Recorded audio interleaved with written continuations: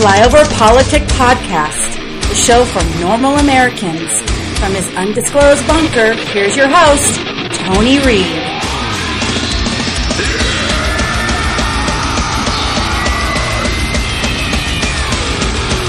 And welcome back to Flyover Politic Podcast. It is the 6th of June, year of our Lord, 2017. In today's show, we're just going to do a simple lead-in and news and social media nuggets. I am solo today. The wife's got a road trip. Quite the role reversal. And I got to take care of a bunch of animals. So, be a short podcast, but I still wanted to get one out. And before we go into it, I just want us all to remember what this day is. D-Day. 73 years ago, brave young men stormed the beach in Normandy. The 101st parachuted in. Oh, that other unit did, the 82nd too, I guess. But the 101st Airborne Division. And I, as a vet, still recognize that day for the extreme bravery that was depicted in all the fighting to win back Europe, something that Europe forgets about all the time. Before we get into the show, I just want to make sure, as I look around, there's going to be animals in and out. You're going to hear dogs and cats, and I apologize. I'm solo. Like I said, I got to take care of the animals today. And to take care of the animal, you got to give them a little love, so it'll be a little noisier. The soundproofing will not help us for the meows and the stupid huskies being stupid. So to kind of cover over last, you know, the Kathy Griffin thing is still killing me. And I just want to read it. This is a tweet from 2009. Vegas this Friday night, 2 shows in Mandalay Bay. Oh, Palin, you're going down so hard, you better just stay in Wasilla with your retarded baby. Remember, this isn't the first time she's been stupid. And her politics aren't funny. And she's not funny with politics. You know, the old saying, 10% truth in every joke. With progressives, it's more 90% truth. Their jabs and barbs are not meant for comedy. They're meant to hit home because politically they hate the right.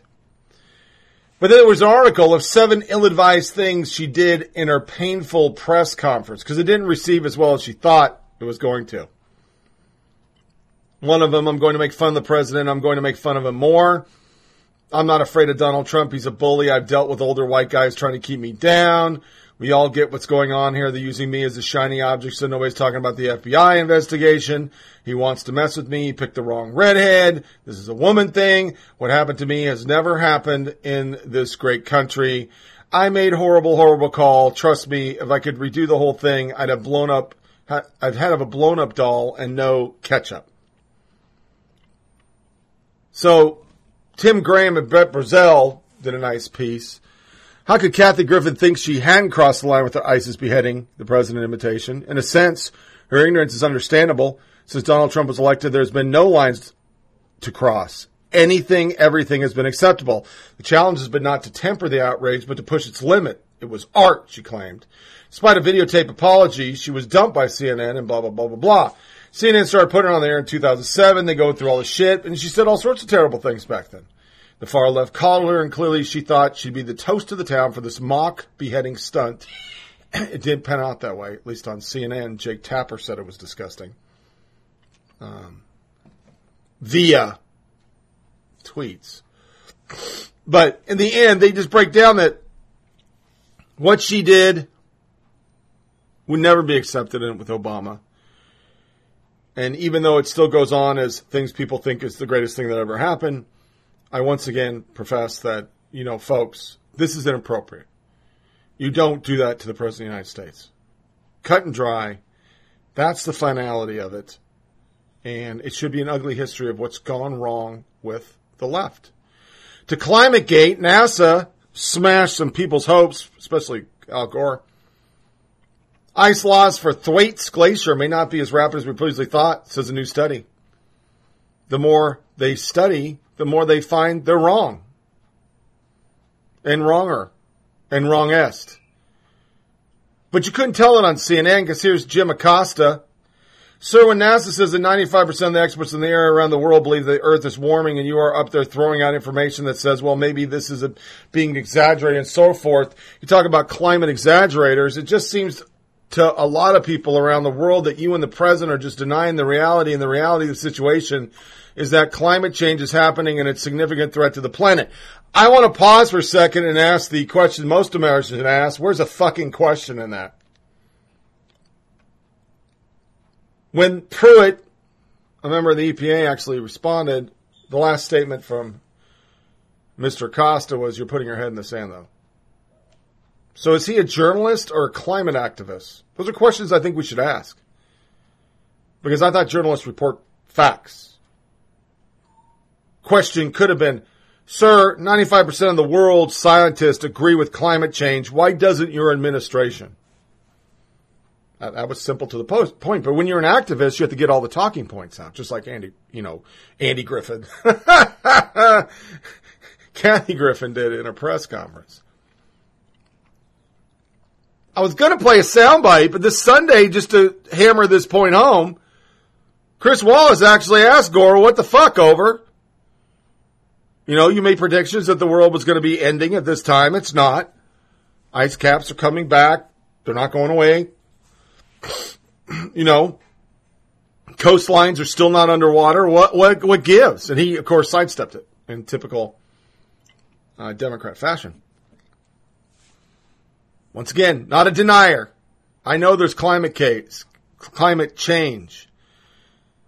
But to push your idealism on people and expect overnight we're going to give up all we do just to affect your political persuasion is just as bad as denying. And I still say the Paris Climate Agreement was just as bad as a denier. You want us to give up more treasure for others in the world, is what I tried to say there, to fix their problem when China doesn't have to do shit till 2030? That doesn't make sense to me. To the big thing, terrorist attack, London, huge. Sadiq Khan, who put this out prior, climate change remains one of the biggest risks to humanity. Now more than ever, world leaders must recognize and act on this threat. Somehow this has been twisted in the media because Sadiq Khan doesn't want him to come to us over there, and this is a huge thing, and people really care about it. I could give two fuck what the mayor of London thinks about my president. Sorry. But a quick timeline. One of the terrorists carried an Irish identity. Victor's name was Canadian Chrissy Archibald, the first victim. Families appealed for loved ones still missing. Fresh Arm Police raid Newham and Barking. Scotland Yard says known attackers' identities. Donald Trump and news attack on Sadiq Khan. Leaders resume general election campaign. Corman criticizes Theresa May. Everything we know about the attack, how the London terror attack unfolded, who are the suspects behind the attack, who are the London attack victims. And they even go into the timeline. Number 1, 10:07, report of first victim. 2, van comes to halt by stairs of the cathedral. 3, terrorist rampage through Borough Market. 4, 3 attackers shot dead by police. They were actually wearing 3 fake suicide bomb vests. They're all Muslims. They all knew who they were. They have fucking videos of them literally unfurling ISIS flags on TV.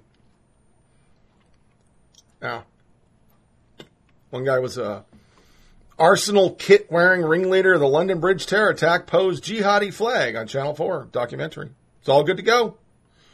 They even found that they had a YouTube link. Yeah, they had a YouTube channel putting out all their bullshit. And once again, for you that want everybody to come over here and line up the Statue of Liberty and all the bullshit you talk about, this is why the rest of us that actually have fought the goddamn wars you didn't support say we need a travel ban. We need a ban. I don't care what you say. Europe is ass fucked right now. Paris, you're all over the place. It's nonstop.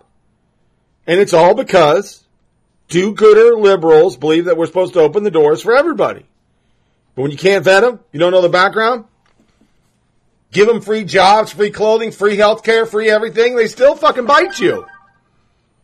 They're bad dogs.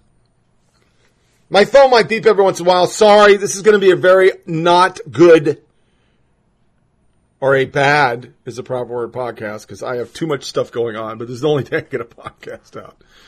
So I want to get into the response, and of course Reza Aslan is a guy I wanted to cover because on CNN's air, he did stuff that, once again is before would be racist, inappropriate, un-American, disrespecting the office of the president.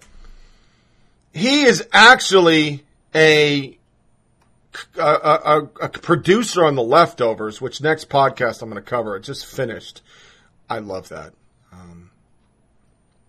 I love that. But in the fury, once again, President Trump used Twitter to share news reports on London incident. We aren't relaying president's retweets as the info is unconfirmed. They played the NBC thing, the Chuck Todd. He's a candidate. He can't say it's a terrorist attack till they say it's a terrorist attack. And then within the hour, it's a terrorist attack. They're still playing that game. AP did it. It's just normal. But in the fury of all this, remember this guy's on CNN. He's brought on to talk to people. He even hosts a segment of a show. This piece of shit is just not an embarrassment to America and a stain on the presidency. He's an embarrassment to humankind. That's what he tweeted. Further on, we'll actually find out that's just not it. There's a lot in Mr. Frickin' Aslan, or whatever, however you say his name, Aslan. There's a lot in there. But I'll get to it after I play a great bite of MSNBC. I don't want CNN just to get all my brunt, because there's a lot of good shit. There's some shit gonna blow your mind. Eichenwald, who we've covered, accuses Republicans of defending right-wing terrorists, followed by host suggests Trump is trying to provoke a domestic terrorist, and that is the gay, progressive Roberts dude over there. And then Richard Liu worries about police overreacting after London terror attacks, because it's not good to overreact. Don't treat all Muslims like they're bad, especially the ones with the ISIS flag. Leave them alone. I mean, I think one of the things that's happened that has been very disturbing is, Donald Trump is sort of the end of the line. When you go back to 2010, when the Department of Homeland Security came out with a report talking about the threat of right-wing extremism, and it's a huge threat. These are terrorists. These are violent people. The Rush Limbaughs and members of Congress and Sean Hannity's all came running out saying they're saying conservatives are violent. Well, what just happened? In order to attack Obama, they said conservatives are right-wing terrorists. They told these right-wing extremists, you are one of us. And it's not a surprise that the statistics show that when the Republicans control at least one house of Congress, this kind of violence goes up. Because it's not just Trump. Nobody is repudiating it. And when you finally have Trump in office, and Trump is both expressly and tacitly encouraging this kind of violent rhetoric, when you have a person running for Congress who body slams a reporter for asking a question, this country is over. We cannot operate like this. We cannot have our politicians telling those that we represent violence is okay. If you criticize the right-wing terrorists, that's bad. Racism is okay. Whatever you want to say is okay. Just don't be Islamic. That's kind of where we are now. Yeah, and the threats and attacks on me, that just goes with the flow, I think. Yeah.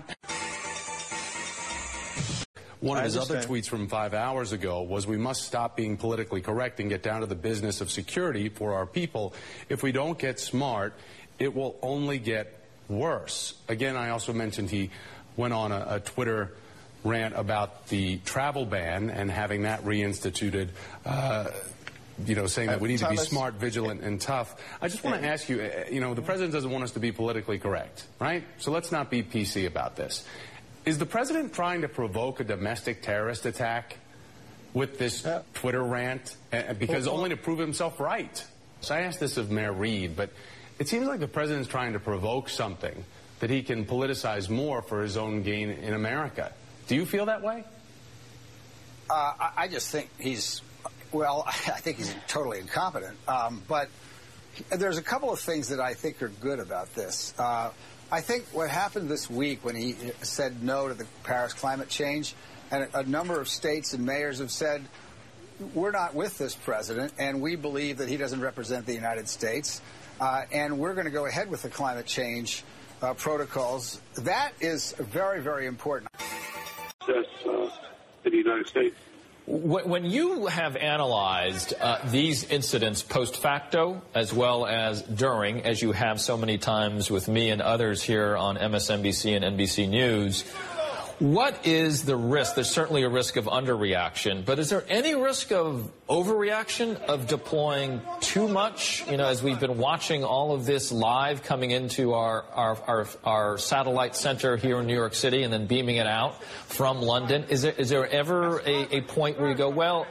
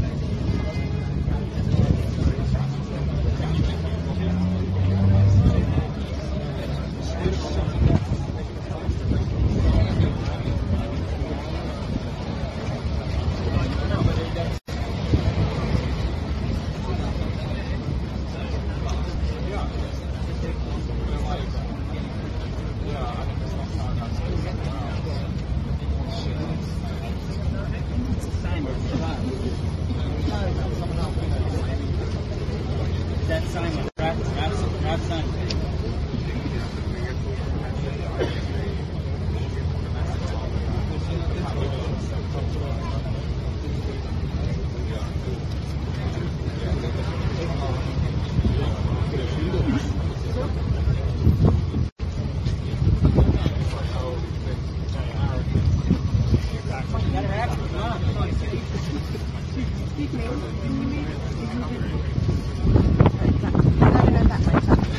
Simon Moses, recording. What I want to show you now, viewers, is a wonderful scene. These are Muslim monks. You guys. And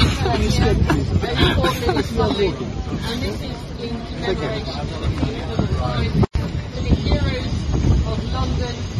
There are flowers on the streets here. Ladies with hashtag Turn to Love, hashtag ISIS enemies of Islam, hashtag ISIS hashtag Turn to London. A poignant scene, a scene which should sit on just for you viewers to understand exactly London so close. I'm going to post the video on the Facebook page. I tried to link to it. I tried before, but CNN's trying to block it because it's from a Twitter account. They filmed it. They faked it. They totally faked the whole goddamn thing. But you at home, you don't know that. You're not following Twitter. British Twitter people. Not the right-wing conspiracy. Not Trumpers. Not alt-right. Not neo-Nazis. British people. Calling out the bullshit. And one of them is a reporter, the Katie Hopkins. She's from BBC. They didn't do it. It wasn't organic. You made it up. So, after beheading piece of shit Trump, CNN caught staging protests, the article goes. CNN has already had a huge rating problems with the implosion of Fox News' ongoing insanity over an MSDNC. CNN has actually lost ground, dropping last month from second to last place. Moreover, even their Newsweek as heavy as last week, CNN can't manage to scrape together 1 million total viewers. Throughout all last month, not a single CNN show, not one, cracked the top 10. Actually, they made 19. And this is the shape CNN was before the left-wing cable news network latest credibility implosion, what might be the worst week in the sordid history of the Hitler network, as this article says. Things started out possibly awful when Kathy Griffiths staged this. Believe it or not, things actually went downhill when host Reza Aslan said the president was a piece of shit. All because the president said we needed an extra level on the travel ban. That's all he said. He apologized late Sunday afternoon for using profanity in a tweet about Donald Trump in the wake of the terror attack. It's not like me, he says. I'm not reading his apology. Less than 24 hours later, 5-alarm credibility calamity hit. When a video was released, CNN caught red-handed staging a protest for its cameras, and then CNN lied about it. What in the world's going on over there? Griffith's scandal could have been a big win for CNN. All the network had to do was, the right thing, which was fire her immediately. Instead, as the internet raged, CNN waited and waited and waited. CNN didn't want to fire their own left-wing Trump hater. CNN loves all Trump haters, considering them family. And CNN really, really loves anything that might inspire someone to assassinate Trump. And these are all linked to tweets from CNN people. Though it was only after a big advertiser said it canceled its ad, the network finally made what had been the easiest call in history. Imagine the debate that raged over there. Should we cut ties with our employees who staged an ISIS-style beheading of the president? Obama, of course we should fire. No, Trump is the president now. Stop saying that. Fine. But we still have to make a decision. I want my Barry. I want my Barry. Mr. Zucker, we have to make a call. Barry, Barry, Barry. It's pretty funny. Just when the scandal began to recede, CNN star, weekly host, and resident cannibal Reza Aslan lashed out at Trump for being a piece of shit. Took around 24 hours for Aslan to delete the tweet, but in doing so, CNN star told a bold-faced lie, lost my cool, and responded to Trump in a derogatory fashion that's not like me. Dude, that is exactly like you. Twitchy did the yeoman's work out of yet another CNN star. Except for, of course, Syrian moms fleeing war, famine, and genocide with their starving children. Fuck those moms! That's 14 May 2017. Hey, Dinesh! I'll say this as politely as I can. Go fuck yourself, you adulterous piece of shit felon. That's October 2016. Just to be clear, I was indeed wishing someone would rape Congressman Todd Akin. I hate to be misunderstood. That's August 2012. Then I found another one, like piece of shit father, like piece of shit son, from October 2016, talking about Trump. CNN's response, he's not an employee. Glad he apologized. Not proper discourse. That's why I surmise their shit. That's when they surmised their shit. All done. Seltzer attempted to defend their fake video with an Orwell in the network, clearly manufactured news, by dismissing it as a right-wing thing and doing what CNN always does, blaming the cops. Brian Seltzer. Far-right Twitterers are misleading folks about this video. Bloggers say CNN was caught staging fake news. Police allowed the demonstrators through the cordon so they could show their signs to media. Says CNN, BBC, AP simply filmed them doing so. That's not true because BBC said they didn't do it.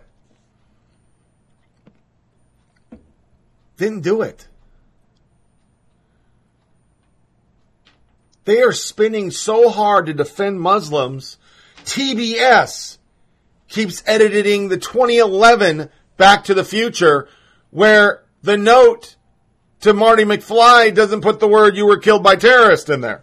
They took it out, and that's what they keep airing. But what are the rest of the idiots? Well, Bette Midler, more sorrow and grief at the hands of madmen in London. Men and religion are worthless. All religion, all men. Okay. Jodi Picoult, when terror attack happened, I think of the Who's and Grinch singing After Christmas is Ruined. It isn't fear/hate that changes him. It's love. When she was mocked mercilessly by everybody on Twitter, she said, "Oh, it's a good day. I blocked 100 people." Paul Krugman, I'm going to London later this week. Oh my God, I might be stabbed or I might get hit by a drunk driver tonight or run over by a cab tomorrow. I mean, seriously, terrorism bad, but panicking about this stuff, or worse, inducing panic, inciting panic is unforgivable, especially for POTUS. So basically, yeah, those attacks are bad and all, but we shouldn't really change the way we were doing things. Somebody finally said, what a jackass. People died, their blood's on their hand. You're a fucking asshole. And then that fucking cunt, which I rarely say on the show. It's one of my taboo words, but I just said it.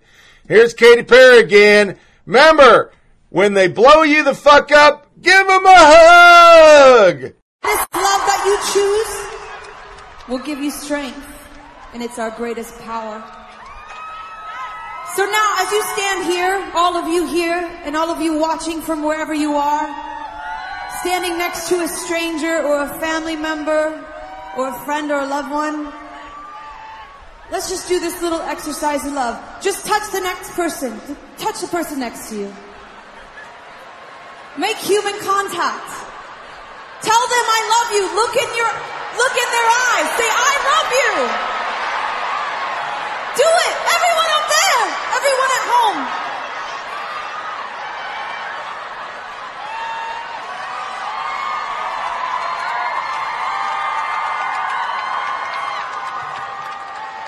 I encourage you to choose love, even when it's difficult. Let no one take that away from you. This is part of me. Yeah, that's going to work. After a London attack, Trump again the center of partisan media combat. CNN host called President Trump a man-baby and a piece of excrement. He used a more profane term and later apologized. A guest on Fox and Friends proposed that Muslims in the United Kingdom be placed in internment camps, prompting an on-air disavowal from the host. Breitbart writer argued to Twitter that there would be no deadly attacks in the UK if Muslims didn't live there, generating angry replies. And Mr. Trump himself, in his first public comment about the attack in London on Saturday night, disseminated unconfirmed information from an unofficial source, the Drudge Report, which is all true. In 24 hours, a deadly van and knife attack, the cycle of partisan broadsides and ideological combat that seem to dominate the media universe these days kicked into high gear. News organizations turned against each other, with anchors on Fox called CNN to punish Aslan for his tweet. The president tweets a Drudge headline, fear of new terror attack. It read, even if the nature of the assault remained unclear, prompted NBC to rebuke it, and back and forth, and this is a New York Times article. So at the end, all they keep saying is he's bad. He's bad. He's bad. Folks, the only people with their head in the sand is not the people that question your climate gate hysterics that the whole world's going to die tomorrow. It's you that don't think we have a Muslim problem in the country. We have whole sections in Michigan that are turning to Sharia. We have issues everywhere. It just hasn't started now because we have great police to stop it. It's coming. And if you go to a major event, like I said, when I left Perfect Circle, there's dick for security. Once I got out of the nice little metal poles around the Bridgestone, it's game on. Game on. Backpacks, the whole 9 yards. We've had 2 horrendous attacks in England. It's all a direct reflection of a lack of immigration policy. To somebody that leads me to call them the motherfucker of the day, we stand with you. Trump declares war. Accused leaker reportedly tweeted to Iran's foreign minister with a name like Reality Winner. Yeah, that's her name. It didn't take long for people to track down the social media account of the 25-year-old woman charged with providing classified material to NSA to the Intercept. The Daily Beast's Kelly Wheel, who in a tweet described Winner as a brave as hell, talked to Winner's mother Monday and tracked down her Twitter account by linking it to other social media accounts, which she was friends with her mom. She's 25, brave as hell. Reality Winner is a 25-year-old veteran and translator insistent on calling out Trump. This Daily Beast, and it's a reporter. And they said she mishandled these documents that shouldn't have, but she had no idea what it pertained to or what. She called us yesterday night. She asked if we could help out with relocating her cat. That's what Winner Davis said. New from us, Kelly Well broke the news of Reality Winner's charge to her mother. She told her mother to watch her cat.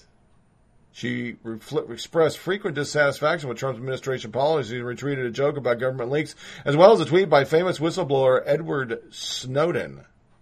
It certainly didn't take much of a survey of the Resley feed to figure out that the person it belonged to was virtually anti-Trump, but to what extent exactly? Here are 450 people followed by Reality Winner. A couple of red flags here. She got a TS clearance. Javed Zarif with an Iranian flag. WikiLeaks, Anonymous, and Edward Snowden. Sarah Winters. There are many Americans protesting U.S. government aggression towards Iran. If our tangerine-in-chief declares war, we will stand with you. That's what she said. People tweeted, what a stupid time to be alive. Wait, did you declare that if America goes to war with Iran, you stand with Iran? Seriously? How did this deranged person ever get a security clearance? After 8 years of Obama, the intel community is a joke. Wow, did she become a contractor with NSA solely to leak classified info? Go see how you do in Iran, sweetheart. We'll miss you. And it goes on and on and on. And I am just here to tell you, the left, she's yours. And all of you get to meet Samuel L. Jackson.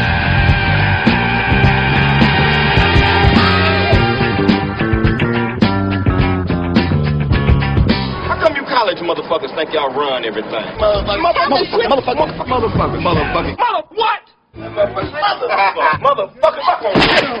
You owe me some money, motherfucker. Motherfucker, you a smart motherfucker. English, motherfucker. Motherfucker. We're not gonna store the motherfucker. I'm on the motherfucker. I'm a mushroom cloud laying motherfucker. Ha. You're closed, motherfucker. Sewer rat may taste like pumpkin pie, but I never know because I wouldn't eat the filthy motherfucker. Motherfucker. It's the one that says bad motherfucker. That's my bad motherfucker. That's Obama Company in a nutshell. That was an intel contractor. Just one of many resistance. They're coming for you. And I think you deserve it. Because if you turn on your country because you don't like a president, sweet God, what is wrong with you? To the tweets of the day, Eric Geller, DOJ just announced charges against someone who gave classified intel to the news outlet. This is a different one. A different one. Not Reality Winner, which once again, what the fuck is wrong with you? ABC tweets, HBO calls Bill Maher's use of racial slur on Late Show completely inexcusable and tasteless.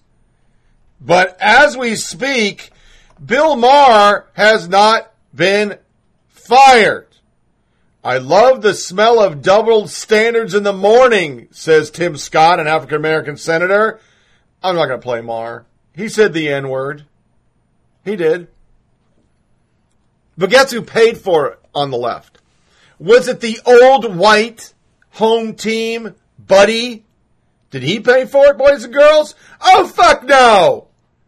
No, why would that make any sense? Ben Sasse did. You didn't look horrified, and the audience applauded. They blamed the Republican in the room. Yeah, it's his fault. Nobody attacked Maher for using the N-word. Why does Alec Baldwin and Bill Maher get to do what the fuck they want? Why is that okay? Why? Mary Catherine Ham. Oh, screw this. Kathy Griffin is not the victim in her own stunt, and Ben Sasse is not a villain because some guy said something insane next to him. Thank you, Mary Catherine Ham.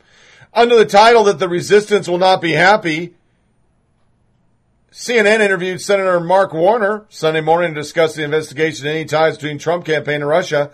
Warner reported that despite the best efforts of those investigating to find something, a smoking gun has not been found. CNN, though, said it. We have no smoking gun at this point, but there's still a lot of smoke. Oh, okay. So one of the astute tweeters said, no smoking gun, no holster, no ammo case. You got nothing but an investigation into outer space. But Super T is our tweet of the day on that thread. CNN, the smoke is coming out of the media.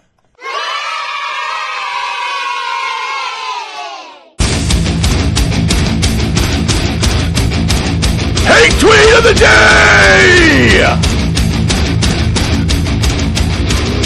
Yeah, I'm still laughing. That's a good one. To our hate tweets, Democrats finally give up on recovery summer, kick off resistance summer. Remember way back in 2010, Vice President Joe Biden kicked off recovery summer, 6-week long, focus on all those stimulus-funded jobs that supposedly were going to be putting America back to work. Yeah, I remember that. Actually, the Obama administration program actually did a 6-week program, but ended up stretching over several recovery summers and hoped that the recovery part of the equation would happen, but it didn't. All right? Democrats in 2017 are so serious about job creation that pajama boys across the nation are trading in their flannel for cargo shirts and signing up to work as volunteer camp counselors for Resistance Summer with the goal of sweeping job-creating Democrats back into Congress. We don't Reaganize, we reorganize. Well, she said organize. That's Nancy Pelosi. This Resistance Summer, we're organizing to fight back. Retweet if you're with us.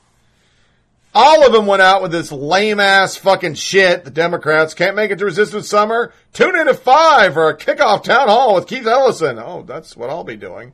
And some dickface tweeted this shit. Listen to this bullcrap. How you doing, Democrats? Resistance Summer. It's all about engaging the grassroots. All about the Democratic Party reaching out to activists everywhere. Joining the incredible energy, leadership, vitality that's around the country. 2017 is a pivotal year for Democrats. We're not just 18 and 20, but for right now. We fight for equity. We fight for education. We fight for workers' rights. The Democratic Party is fighting for opportunity while the others are fighting to block everyone else out. We have to fight back. We have to resist. People have been out in the street, marching, protesting, showing up at town halls. Not only for us, but people all over the world. Listen, Republicans are in disarray, but Democrats are getting organized. We can't wait for someone else to win these elections for us. We've all got to step up and become leaders ourselves. We are going to train people up and make sure that they're involved with the tools and the power to back them up. Exercising our power and winning. Step up, mobilize, win elections. Woo! That's what it's all about. Personal, direct relationships that endure over time. Bring your friends, bring your family and neighbors. It's what always ends up making the difference in this country is when you have one-on-one conversations with people. So don't just sit there, stand up and speak out. This is how we take back the House. This is how we're going to win. The best antidote to what the Republicans are trying to do is organizing. It's time to roll up our sleeves and begin to fight for the people. You know, they remind me a lot of ISIS. They're really good at all these videos and catchphrases and propaganda pieces. Then they did the March for Truth. They're hoping that it would finally topple Trump. Hamilton star, Munoz actor and friends finished out in New York City's March for Truth. We march down Broadway in just a few moments. We have a crisis in our democracy. Representative Jerry Nadler said at March for Truth in Foley Square. T is for treason. House of Cards, Beau Milmont. We have a fraudulent con man in the White House who threatened the foundation of democracy. Yeah, okay, guys. Okay. Newsweek, almost half of Trump's Twitter followers appear to be fake. That's what they tweeted on 3 June. They were really excited about that. Problem was, everybody shot back at him. Twitter audit report. Fake. 88,108,883. Real, 7,605,960. Another one, fake. 14,492,692. Real, 16,674,387. Now, if you were a normal person who didn't search shit, you would think, oh, that has to be the 8 million people would, it's got to be Trump because Hillary won the popular vote. Hillary's more popular.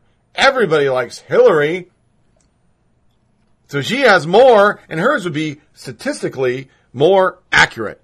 If you thought that, that is because you have bought what the media has told you. And the reality is, no.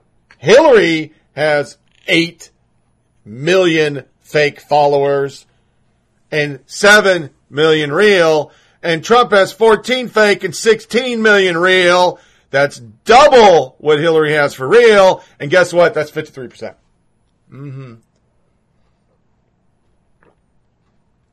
How do you get a drink? That's 5% better than Hillary. So, have a nice day out there in fucking lemming land.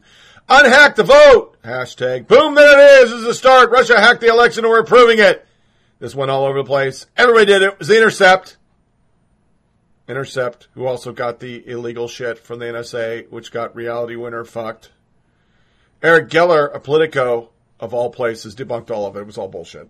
It was just a rebroadcast of the same lame shit. That's what it was. Yeah.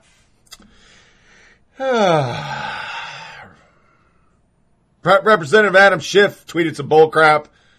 Zachary Elwood, he's some Hollywood dude. I was talking with a pretty moderate friend of mine, and I'm pretty moderate. We agreed Trump's election was worse blow to U.S. than 9/11. Really? Worse than thousands of American civilian and military deaths, and this is a trillion in treasure. Okay. It's like, do you not remember your chant sheets, lefties? Bush's war is worse. Now it's Trump's worse. Motherfucking get a clue. Hypocrisy, oh, the day. New York Times public editor signs off warning of more partisan press delighted in the chaos of Trump. She's saying she's leaving. Between me, you, and the other sheep out here, yeah, I think she's getting pushed out the door. New York Times public editor Liz Spade signed off a final column on Friday warning the Times and other liberal media outlets may destroy their own credibility by shirking truly independent reporting for relentless partisan spleen venting. Liberals inside and outside the Times clearly do not want to listen to this, thinking Spade spent far too much harping on liberal bias when conservatives will never be satisfied with the media. There probably hasn't been a time in recent American history when the role of the media was more important than now. Trump administration is drowning in scandals. The country is calcified into two partisan halves, and large newsrooms are faced with the choice to maintain an independent voice, but one as aggressive and unblinking as the days of Watergate, or to morph into something more partisan, spraying ammunition at every favorite target and openly delighted in the chaos. If I think back to one subject I've harped on most as a public editor over the last year, this is probably it. Digital disruption and collapsing business model get all the attention, but the prospects of major media losing its independence and its influence ranks equally high among the industry's perils. Derision may feel more satisfying, but in the long run, stories that are measured in tone are more powerful. Whether journalists realize it or not, with impartiality comes authority, and right now, it's in short supply. Conservatives would take issue with the idea that Watergate scandal coverage was the opposition of partisanship, but Spade's fiercest critics say obviously screw impartiality. They convene at the feet of leftist Professor Jay Rosen, who rants against false balance, that is to most of us known as balance, and this disabling ideology of objectivity. That was actually an article we covered on the show. As Slate's Will Ormius snobbish described it, Spade's role was supposed to be like a wise and patronizing liberal mother of the readership. The real challenge, though, is to distinguish between their wishes and their true interests. True interests are in the socialist project, and any wishes for balance are false, Spade theorized. Mike Morell, former acting director of the CIA and a backer of Hillary Clinton, early this week likened the U.S. media reaction to Donald Trump to the Venezuelan media reaction when Hugo Chavez became president nearly 20 years ago. With little political opposition to Chavez, the media assumed that role, Morell said, and ultimately lost its credibility with the Venezuelan people. The U.S. is in Venezuela, but the media here shouldn't fall in the same trap. I don't worry that the Times or Washington Post or others most resources will fail to pursue ripe investigative targets, and I hope they do. But in their effort to hold Trump accountable, will they play their hands wisely and fairly, or will they make reckless decisions and draw premature conclusions? I'm not going to read the rest of it, because at the end of the day, that's what they're doing. That's what they're doing. Could play a soundbite, Hugh Hewitt tossed cold water upon Chuck Todd. They did a Comey investigation story. They hyped it as if this is it. This is the end of his presidency. And Hugh Hewitt just pissed all over him. And they couldn't rebut it. It was just like the one we just had on the last podcast. That they're all in. New York Times executive editor Dean Banquet accidentally admits he's on the left sides. 3 times in an interview, he said, we, as in the left, would catch himself and try to change it. But the Freudian slip was obvious. The New York Times is the left. In their glee to get Trump, New York Times out CIA top spy in Iran, since he toes a hard line, and this is just like Valerie Plame.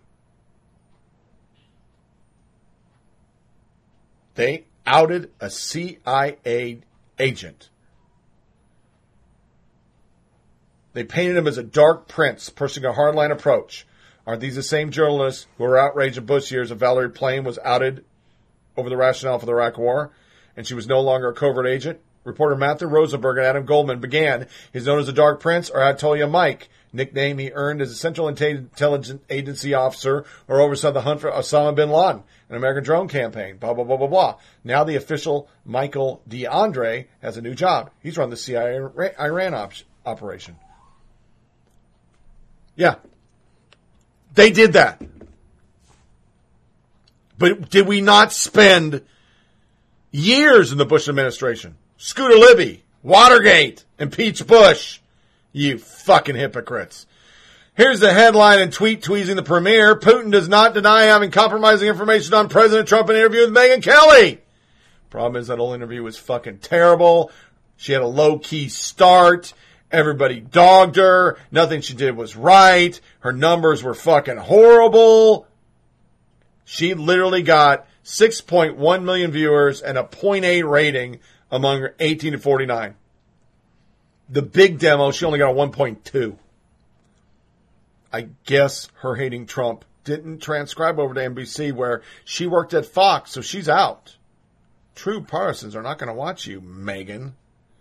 Susan Rice. Trump walked America off the global stage and threw away our leadership mantle. Now all us must claim it back. Why is this lady still tweeting? Noah Rothman is particularly embarrassing for the last administration to make this claim, given its discomfort with U.S. dominance.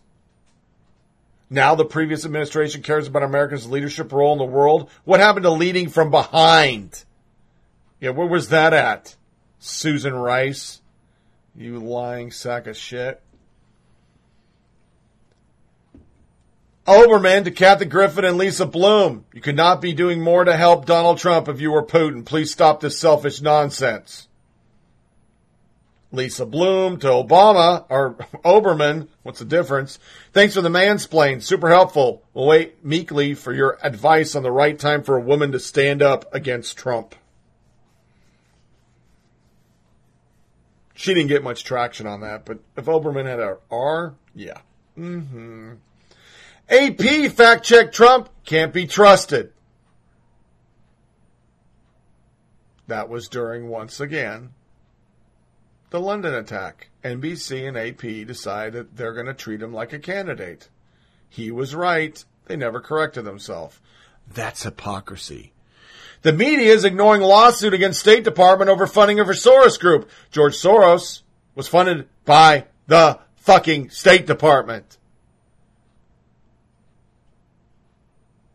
Big, big case going on. You're not hearing about it because George Soros financed Hillary, financed MoveOn.org, finances the resistance, finances the Women's March, finances Black Lives Matter. Chuck Todd makes our thing. I can't believe I'm saying his name, but I couldn't help it. Pathetic and self-defeating. I'm sorry for the smart GOP strategists that get talked into this garbage. McClatchy, GOP strategists say Republicans plan to make 2018 a referendum on the media. Why wouldn't the GOP do that? Why? I'm asking. Why?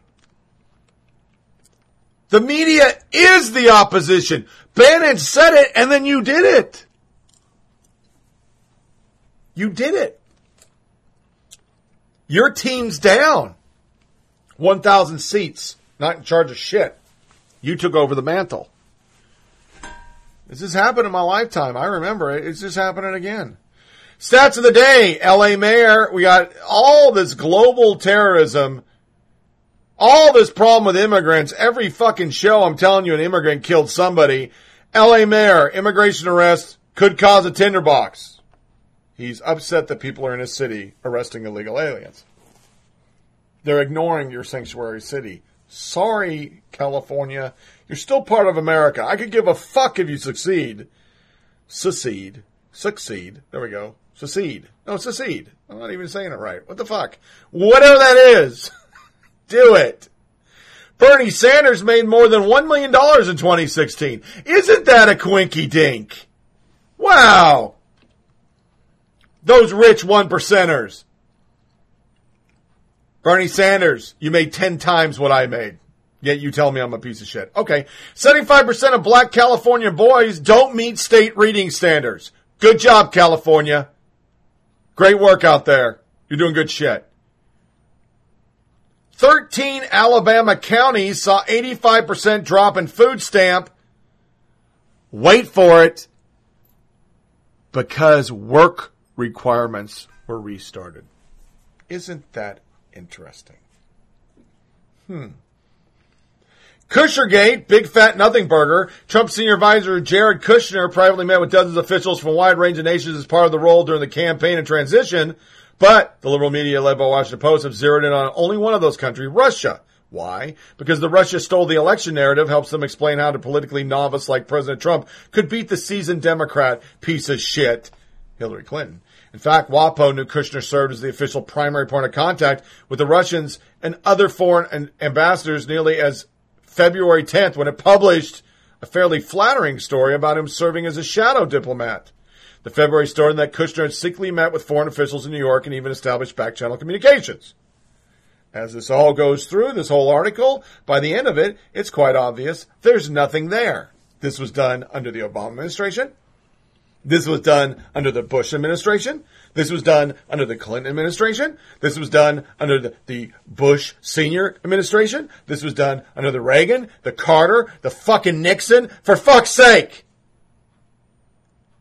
Nothing there.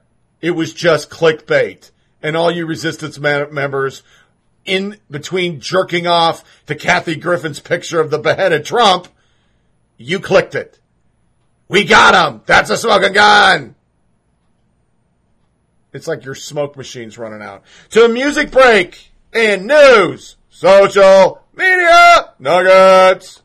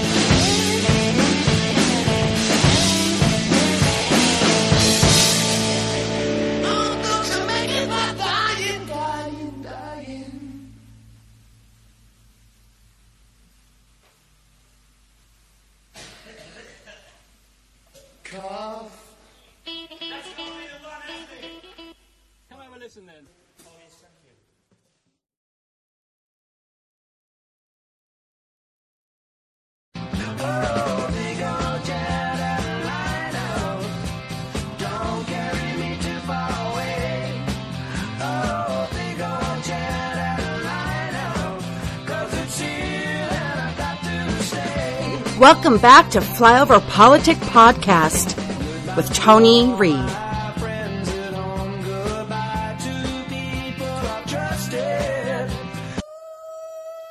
Stop. Now it's time for news and social media nuggets. The crazy stuff that makes your host lose his mind.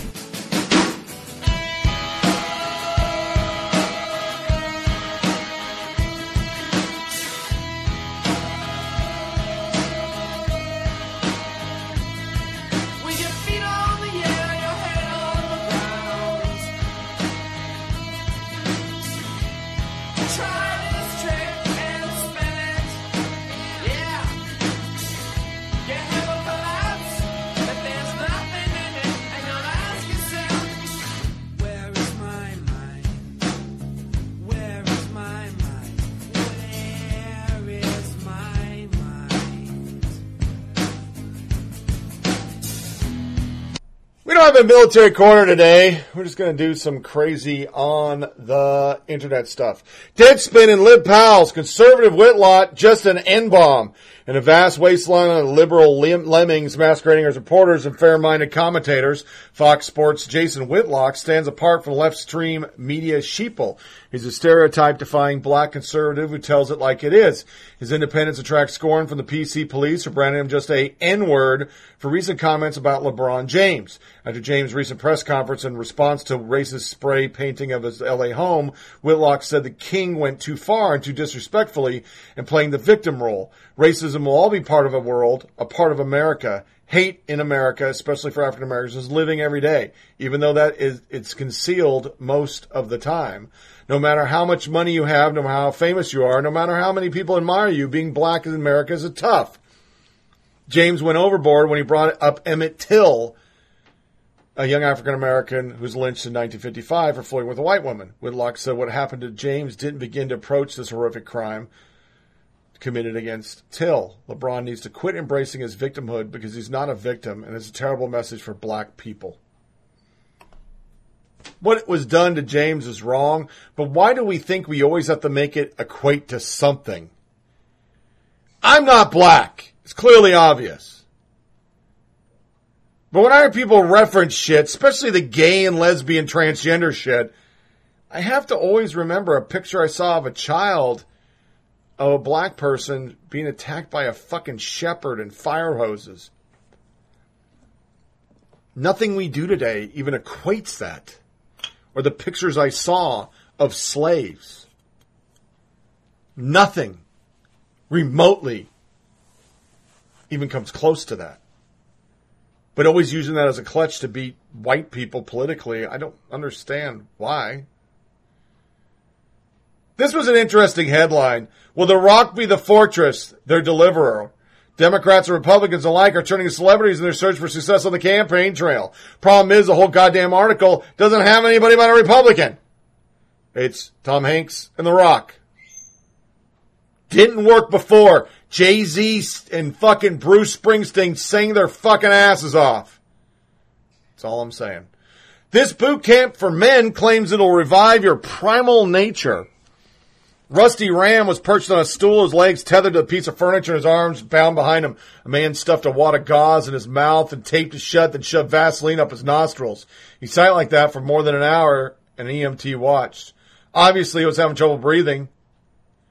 Ram, a 47-year-old entrepreneur who owns 7 different companies and lives in Kansas City, Missouri. But I was a smoker, and they told me if I continued to smoke, that's what my breathing would be like if someone tried to kick down the door and break into my home. I had to protect my family. They are the coaches of Warrior Week, an intensive program for male executives from tech, finance, and other high-pressure industries to learn the hidden science of accessing nearly unlimited sex, power, and money as a married businessman. According to the program website, Ram shelled out $10,000 for the privilege of being bound, gagged, and run ragged for 5 days and nights at Laguna Beach in April. Drills included being thrown off a boat into the Pacific Ocean while blindfolded, dunked in tanks of ice water, and visited a cemetery where men are told they will die in 20 minutes and must first write goodbye letters to loved ones. We teach them how to be a man, said Warrior Week founder Garrett J. White, a 40-year-old blonde with tattooed biceps who likes a video game soldier, and he fucking shaves his legs. Never understood that shit, but whatever. I'm just saying, from the picture, he shaves his legs.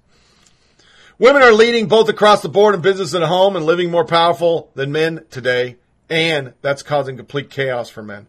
White launched Warrior Week in 2012 to offer guidance to wayward souls like he once was. At 23, he was divorced, bankrupt, and recovering from cancer. He pulled his life together and built $1 million real estate empire, then lost it all in the mortgage crisis of 2007. That's when he reinvented himself as a business guru. Tony Robbins meets The Rock. There's a primal nature in men that has been completely castrated, he says. The boot camp, held 10 to 12 times a year, participants receive a mix of intense physical and mental training with a focus on emotional development. There's even a course on meditation. Members of the so-called Warrior Brotherhood range from age 35 to 55. White said he received approximately 500 applications for each Warrior Week, 20 or so spots. He added that his applicants fall into one of two categories. There are guys who have built something and lost it, are stuck, and then we have guys who are even more dangerous. They're killing it and bored. First up for potential warriors application, which questions such as, have you ever been punched in the face by another man? I've been a United States Marine combat action, Iraq and Afghanistan. William Toadville, 40, who owns a car dealership and lives in Delaware. He completed the program in March. Warrior Week was a tough application process. It was the first time I had a man tell me I was a coward. Toadvine wasn't even accepted on his first go-round. I don't know if I was being 100% honest. I think the coach interviewing me felt that. I had lied for 38 years straight. I had infidelities in my relationship. I was a fourth marriage, and I met my wife while having an affair. I thought money fixed things. Warrior Week taught me that money wasn't going to save my kids or show them love. Once in, things didn't get any easier. The men stay at Chichi Laguna Beach Hotel, but sleep a mere 4 hours each night, waking up at 5 for drills and calisthenics. Doug Weed, who worked for a food manufacturing business and lives in Auburn, New York, signed up for Warrior Week in May. It's easy to lose focus on things most important to you and have the stress of a small family business and trying to show up as I should as a husband, father, boss. It can be difficult. His first challenge upon arriving was to recite the poem Invictus with lines like, under the bludgeoning of my chance, my head is bloody but unbowed, from memory. Those who couldn't get it got sent to the ice tank and had to do pocket burpees, where one sticks his hand in his pockets, drops to the ground, lies on his chest, and has to get on his feet without using his hands, with a 30-pound backpack, said Weed. Navin Tuckarum, a tech investor who owns a juice company, Indie Fresh, who split his time among New York City, Stockholm, and Park City, Utah, participated in Warrior Week and able to get back to being present. A lot of New Yorkers feel the same. They're sensory overload, and it creates some distance from reality. I wanted to specifically focus on the male psychology, the warrior mentality that resonated within me. And they go through a bunch of other guys and what they do. Yeah. You got to get the shit kicked out of you, get your head out of your ass. What the fuck over? Join the Army. Most of these fuckers just need to spend some time in the Army serving something other than their goddamn self. And then you realize everything else is gravy in life. I have my bad days. I get bitchy and moany. I lose focus. But I always remember, there was a time I didn't have a right to do shit. There was a time I didn't have electricity for 8 months. There's a time people try to fucking kill me. There's times everybody around me fucking hated me. I was a loner in a combat zone in a platoon that fucking hated me. And I remember, whatever the fuck I'm facing right now, ain't that goddamn bad. A new wave of left-wing militants is ready to rumble in Oregon and beyond. Redneck Revolt and other groups have pledged to resist right-wing extremism by ending these messages. Sorry, this is from fucking Mother Jones. 1 week after 2 men were stabbed to death while defending 2 girls from a racist Islamophobic diatribe on a commuter train in Oregon, Portland, Oregon is bracing for more violence. On Sunday, over the mayor's objection, a right-wing group will hold a pro-Trump free speech rally while anti-fascist activists are preparing to protect the gathering. It's a pattern that's played out across the country since the election. Pro-Trump events like Pikeville, Kentucky, Berkeley, California attract white nationalists, neo-Nazis, Klansmen, along with other provocateurs from the so-called alt-right. And predictably, Antifa counter-protesters mass up to oppose them, often physically, and they're great people, and we totally condone their actions. Yet joining up with the well-established network of anti-fascists and Anarchist is a new generation of militant organizers. The Portland's Rose City Antifa Coalition, this weekend's pro-Trump rally, will include the local chapter of Redneck Revolt, a national network whose outreach has targeted right-wing militant members. Redneck Revolt is just one among a handful of left-wing groups that pledge to resist emboldened white supremacists and right-wing extremists through direct action. Sometimes goes beyond nonviolent protests, including pickup arms. Some see themselves as the heirs of the 1960 radicals like Black Panthers, while others look like an Antifa movement for inspirations. They have the Bastard Motorcycle Club. We are not people who believe in situations where we're under attack that we should turn the other cheek. By any means necessary, BAM with an M. Formed in 1995 to fight California rollback of affirmative action, the group, which is led by civil rights lawyer Shanta Driver, has organized anti-Trump rallies and high school walkouts, but it also supports more aggressive tactics. When we say by any means necessary, we mean everything from doing legal cases to organize more militant action. We are not people who believe we should turn the other cheek. Redneck Revolt, Huey P. Newton Gun Club. Yeah, that's being lauded. They all look like a bunch of fucking bikers. They're dressing up. They got beards to look like rednecks. The problem is, I can't get the soundbite, but I'm still working on it. Tucker interviewed. The largest non-anti-Trump rally ever in Portland was held. After it was over, all these important people Mother Jones and the Resistance talk about got in their face, cursed them, and tried to provoke them to hit them. Because that's the whole plan. See, the Resistance is now the same motherfuckers from Kansas.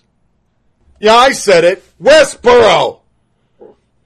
They're the same people. They go out to these events just to incite a riot so they can prove a political point, but they're the aggressors. They're the aggressors every time and twice on Sunday. And somehow the media doesn't want to report it, and they think it's just fine.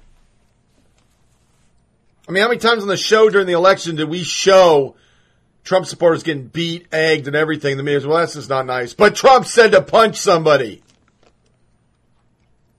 It's just like Muslims that become Islamists. Somehow in the liberal mind, it's okay because that's our group. It goes back to Bill Maher saying the N-word. He's in our team.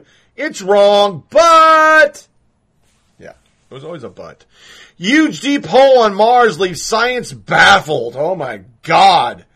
It was discovered by NASA's Mars Reconnaissance Orbiter, which has been studying its surface for 11 years. A vast pit estimated to be hundreds of feet across is surrounded by frozen carbon dioxide. It's located on the south pole of Mars, sticking out among the Swiss cheese terrain. The depressions are thought to be caused by sublimation, which is when the material goes directly from solid to gas.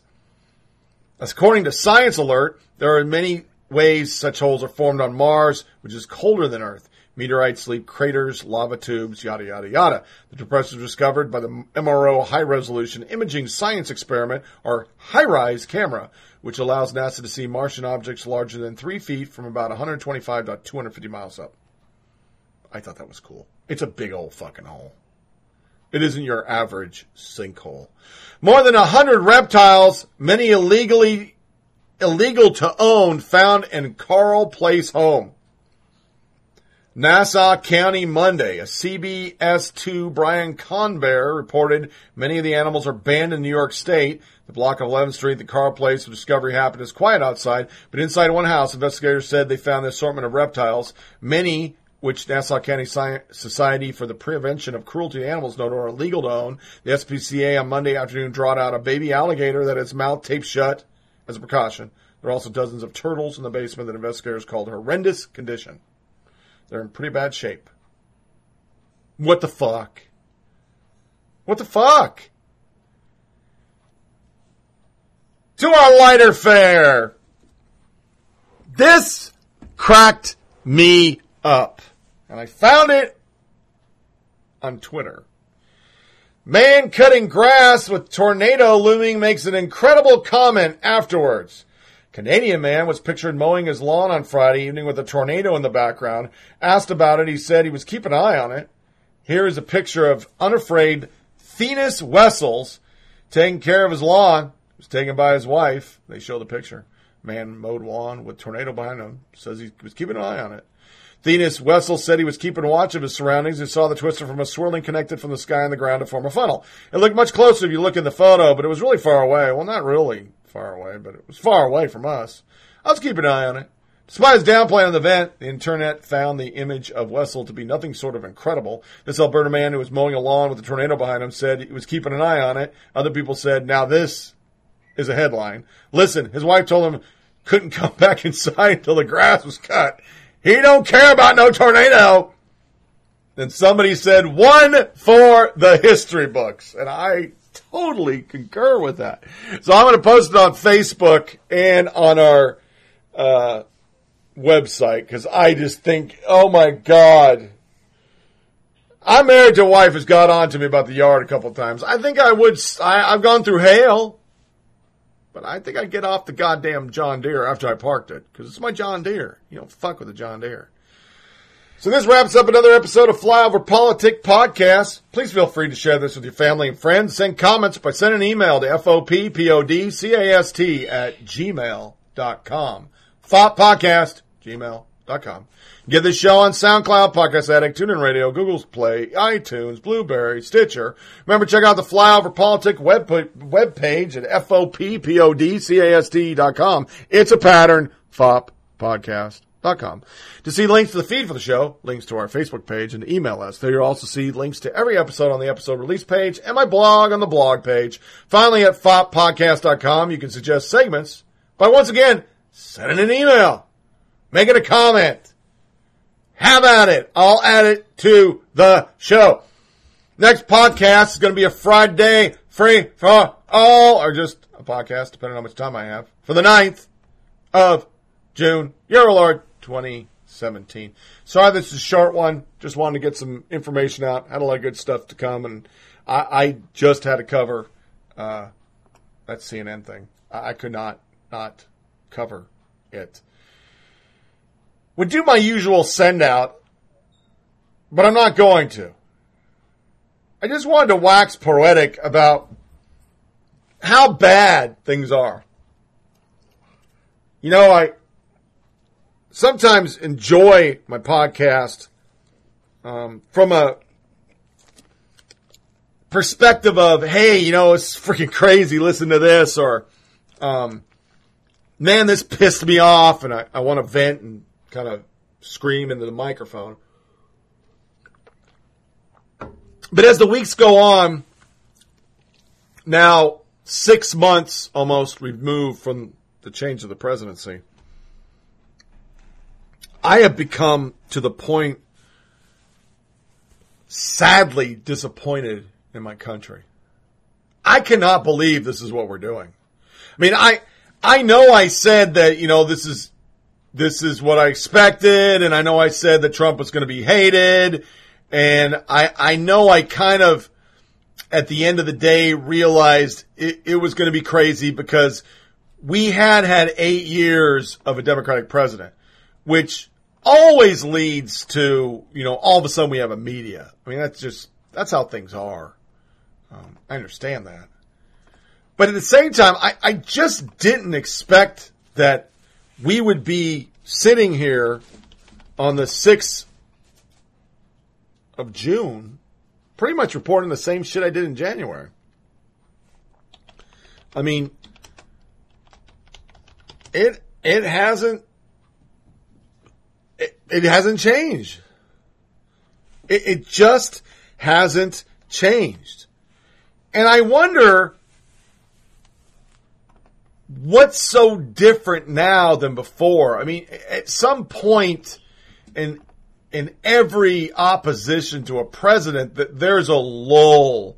There's a spot where you just kind of, you just take a break and you regroup and you start thinking, okay, we're going to do policies. We're going to do something. We're not there. We have a media in full-fledged Trump's the devil mode. We have a whole resistance that's getting bigger. Now they're forming clubs, which, you know, that's kind of crazy. whenever you say opposition against the people or you point something out that's quite obvious that CNN fake shit, the media now just says, well, far right or alt-right. Alt-right people are saying this. And they don't even recognize that they literally are doing anything wrong. They don't think they're doing anything wrong. And I just wonder, and I hope you do too, are we ever going to heal as a country? I mean, me and my wife were talking this weekend because we went junking. I scored a 1951 Zenith radio. Just freaking fantastic. It is really good. I mean, I was a steal, $200 radio or about $250 you could probably get it for.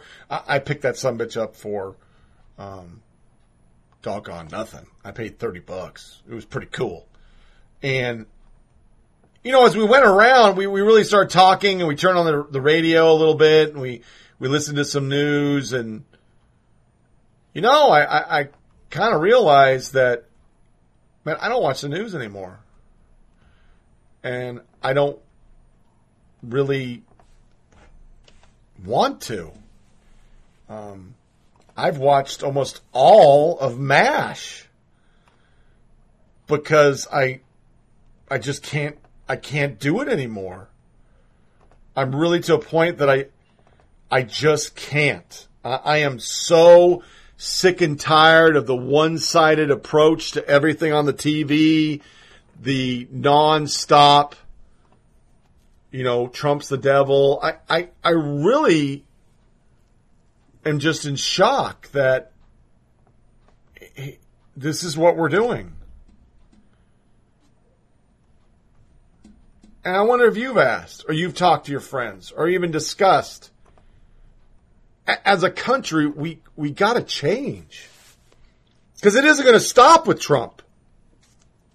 There's going to be a whole sect of people that are now so butthurt over Trump that when the Democrat gets in office, we're going to see the same thing. They won't call it a resistance. They'll call it taking back the country, or I don't know, something like that. And there's got to be a time that we at least give a president an opportunity to do something. We have a peaceful change in power. And I think that's the point I'd like to get across. We exchanged power in January, but it's been nothing but unpeaceful. It is nothing but vitriol, rancor, violence, attacks, people not talking to each other, people getting divorced. Just the craziest thing we've ever seen in our country. We've had a media that has just stepped up for a party and taken over their mantle. And they're fighting the president. And it doesn't matter what he does. Nothing. I mean, to this point, I've said it. He needs to stop tweeting. But his policies are to be expected. His travel ban, his removal of Paris Climate Agreement, his appointments to the Supreme Court. That was to be expected. That's what he said he was going to do. So if you knew that, why are you freaking out about it? Why are you fighting it? So I think that's the core problem we're going to have going forward. If every time a president gets elected, the other side just blocks everything he does through the courts, including executive orders. See, Democrats, what you didn't catch, you took it to the next level. You complained about it under Obama that through the legislative branch they stopped some of his stuff. You've now taken it to the judicial branch. Now you're stopping it. You've taken it to the next level. When do we stop? And I want to really, I'm inciting conversation on this. I want people to really answer that question. And if you can, send me an email to foppodcast@gmail.com. Do you think this is scary as a country? Do you think it's really bad that we have people beheading the president and people defending that? Do you think it's bad that we have actual reporters cursing the president? Do you think it's bad that we have people who are becoming 100% traitorous and rooting for the other side and giving up state secrets when we had an entire administration do it for the left office? Do you think that's scary? Do you think that's a bad thing for the Republic? Because if you think it's just going to be for Trump, it's not. What is happening now is there's going to become a right-leaning media monolith. New networks again. You got the Blaze TV. You got Fox. You got Breitbart's talking about a TV channel. Well, Breitbart is Blaze, isn't it? I don't remember. It's whatever. There's more networks. There's more publications. There's more websites. And as we separate to our sides, everybody's just reading their own media. Because there's no straight media anymore. I mean, under Bush, it used to be Bush wrong, Bush bad. Now it's every topic you could bring back up until he insulted a reporter who was disabled. Do you think that's bad? Do you think it's wrong that people are wishing ill will on our president? Do you think it's wrong that the presidency has been reduced to he's a fucking piece of shit by a CNN reporter? And I ask that specifically of progressives. Would that be okay with Obama? And you can't say there's a big difference between Obama. Obama was a god. I understand you think he's a god. Trump people think Trump's a god. Trump's got a cult. But regardless of the cult you're in, he's the president. Have we lost all decorum? Will we ever get it back? Because the more and more me and my wife had this discussion, the more I'm concerned that someday in my lifetime, there's going to be a civil war. See, because I don't see the white nationalists. Contrary to your belief, I live in Tennessee, I don't see white nationalist groups. I don't see the KKK. I don't see skinheads. I don't see people marching. I don't see people beating people of color and gays and I don't see that.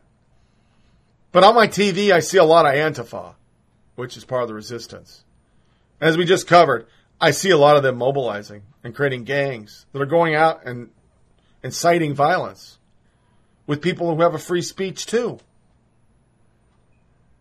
I mean, are we going to forsake free speech to only the speech you agree with? And if that's free speech, is it free? I think I'd like to end the show on that. I think all of us, including your humble hosts, we need to soul search. What is the country we want?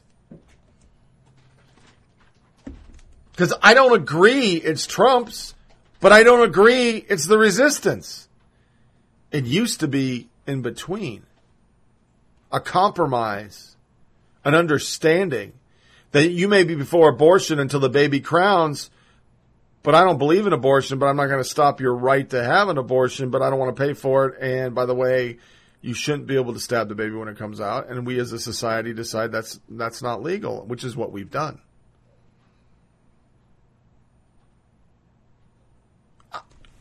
I don't think you should be able to have everybody come in the country. You should have legal immigration. We can't even agree on that anymore. Progressives decide, well, he says he wants to travel ban, so we're just going to fucking let anybody come in. And then we're not going to follow the laws of the land. I mean, the previous president did it, but now everybody's doing it. And this whole concept of we're going to resist him.